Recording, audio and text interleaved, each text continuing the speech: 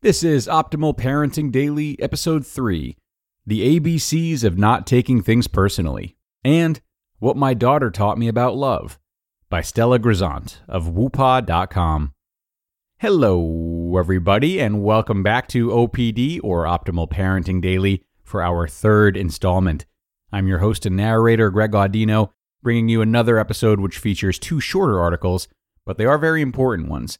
Let's see what positive psychology expert and executive coach Stella Grizont has to say about not taking things personally and what her daughter taught her about love as we optimize your life.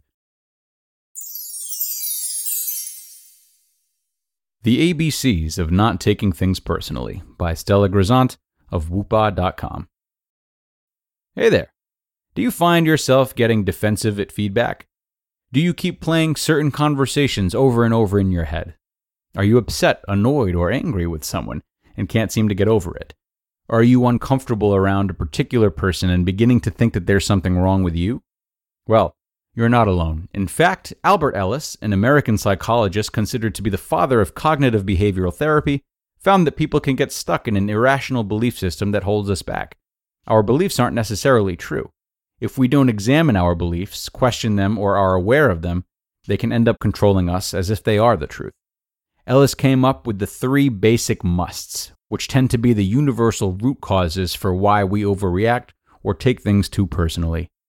Must number 1, a demand on yourself. I must do well and get approval or else I'm worthless. This one causes anxiety, depression, and lack of assertiveness. Must number 2, a demand on others. You must treat me reasonably, considerably, and kindly, or else you're no good. This leads to resentment, hostility, even violence. Must number 3, a demand on situations. Life must be fair, easy, and hassle-free, or else it's awful. This leads to hopelessness, procrastination, giving up. Granted, Ellis is overgeneralizing, but his point is that everyone and everything is fallible, people and the world at large, and that unless we stop taking things so personally with no consideration for another's perspective or other possibilities, we're doomed to being miserable and acting out in ways that we may well later regret. Easier said than done, right? Fortunately, Ellis was also all about self-help and coming up with techniques to help people change their beliefs and thought patterns. In other words, just because you think or believe a certain way doesn't mean it's correct and that you have to act upon it. He came up with the ABCDE technique, easy to remember, which is a tool I practice myself and share with my clients, many of whom have found it to be a game changer. A. Identify the activating event. Think of it factually, without interpretation. For example, someone drove into my lane, causing me to brake quickly. B. What is your belief about what happened? Now, give the unedited version of what you're really thinking. That guy was a total asshole, careless, and stupid. C. What is the consequence of your belief? How does it make you feel? I'm so angry and can feel myself wanting to scream. D. Now, dispute your belief. What's another way of looking at what happened? Maybe that guy was rushing to the hospital because his wife was in labor, or maybe he just didn't see me. E. Notice the effect of disputing your belief. I'm no longer angry now. By giving someone else the benefit of the doubt, you give yourself the benefit of calm. The more you practice this technique, the more empowered you're going to feel. Trust me, it really works. We may not always know the reason someone did something or why something happened, but that's not the point. The point is that most likely it had nothing to do with us. And this realization can be very liberating, calming, hopeful, and like I said, empowering. I'll leave you with this recent anecdote that perfectly conveys the point. A client was complaining to me that her boss was suddenly using a harsh tone with her and being very dismissive. She felt that she wasn't being respected, and it was wreaking havoc with her work and emotions. So, I threw out a dispute for her feeling/belief, one that had nothing to do with her or her performance. Before jumping to the wrong conclusion, maybe consider that he's stressed out about something in his own life and taking it out on you without realizing.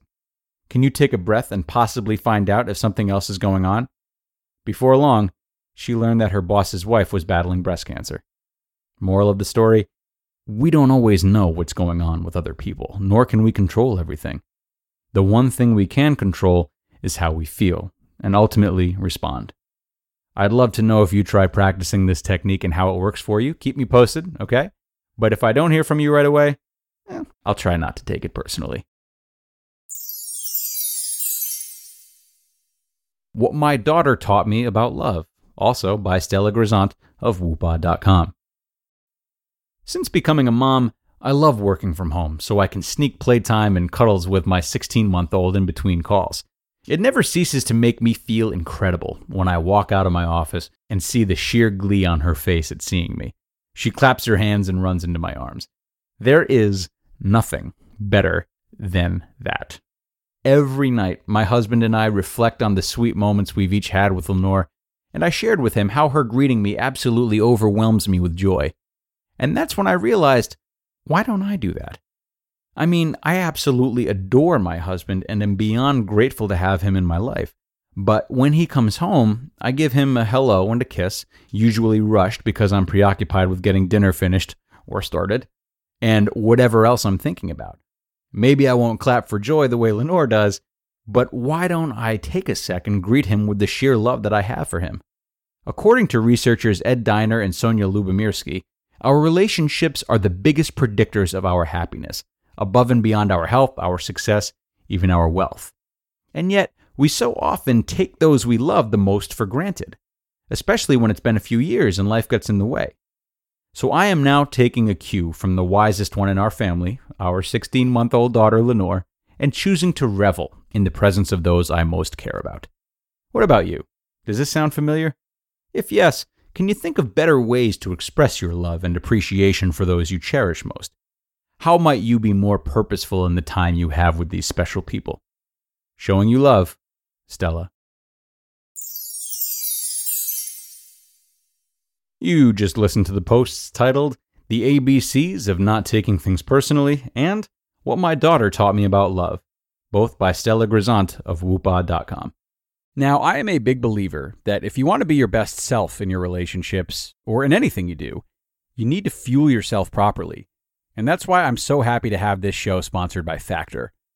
Factor's delicious, ready-to-eat meals make eating better every day easy. You'll have over 35 options a week to choose from, including keto, calorie smart, vegan and veggie, and more. And there's even more to enjoy with over 55 nutrition-packed add-ons that help make your weekly meal planning even more delicious. Factor is the perfect solution if you're looking for fast, upscale, and healthy options done easily. Not to mention it's flexible for your schedule. Get as much or as little as you need by choosing anywhere from 6 to 18 meals per week. Plus, you can pause or reschedule your deliveries anytime with no hassle whatsoever if something changes. So, head to factormeals.com/optimal50, that's optimal50, and use code optimal50 to get 50% off. That's code optimal50 at factormeals.com/optimal50 to get 50% off. Hey, it's Kaylee Cuoco for Priceline. Ready to go to your happy place for a happy price? Well, why didn't you say so? Just download the Priceline app right now and save up to 60% on hotels. So whether it's Cousin Kevin's Kazoo Concert in Kansas City, go Kevin, or Becky's Bachelorette Bash in Bermuda, you never have to miss a trip ever again. So download the Priceline app today. Your savings are waiting. Go to your happy place for a happy price. Go to your happy price, Priceline. Great content by Stella. Thanks so much for offering us the pleasure of reading it. One part that I really resonated with is letter D from the ABCs about disputing one's own belief systems. When you consider the never-ending network of possibilities that might be fueling one's behavior, it almost seems nonsensical to plug ourselves in the middle of it and assume that we are the central trigger or central role. Yet another example of just how difficult it is to have the concrete answers to anything. So I ask you, why do we put so much pressure on ourselves to have these things figured out? And that wraps us up, everyone. I hope you enjoyed both of these writings from Stella as much as I did, and I look forward to seeing you back again for episode 4, where I will have a post from Steve Cam of Nerd Fitness on how to stay fit and active as a parent. Important stuff. I'll see you there, where your optimal life awaits.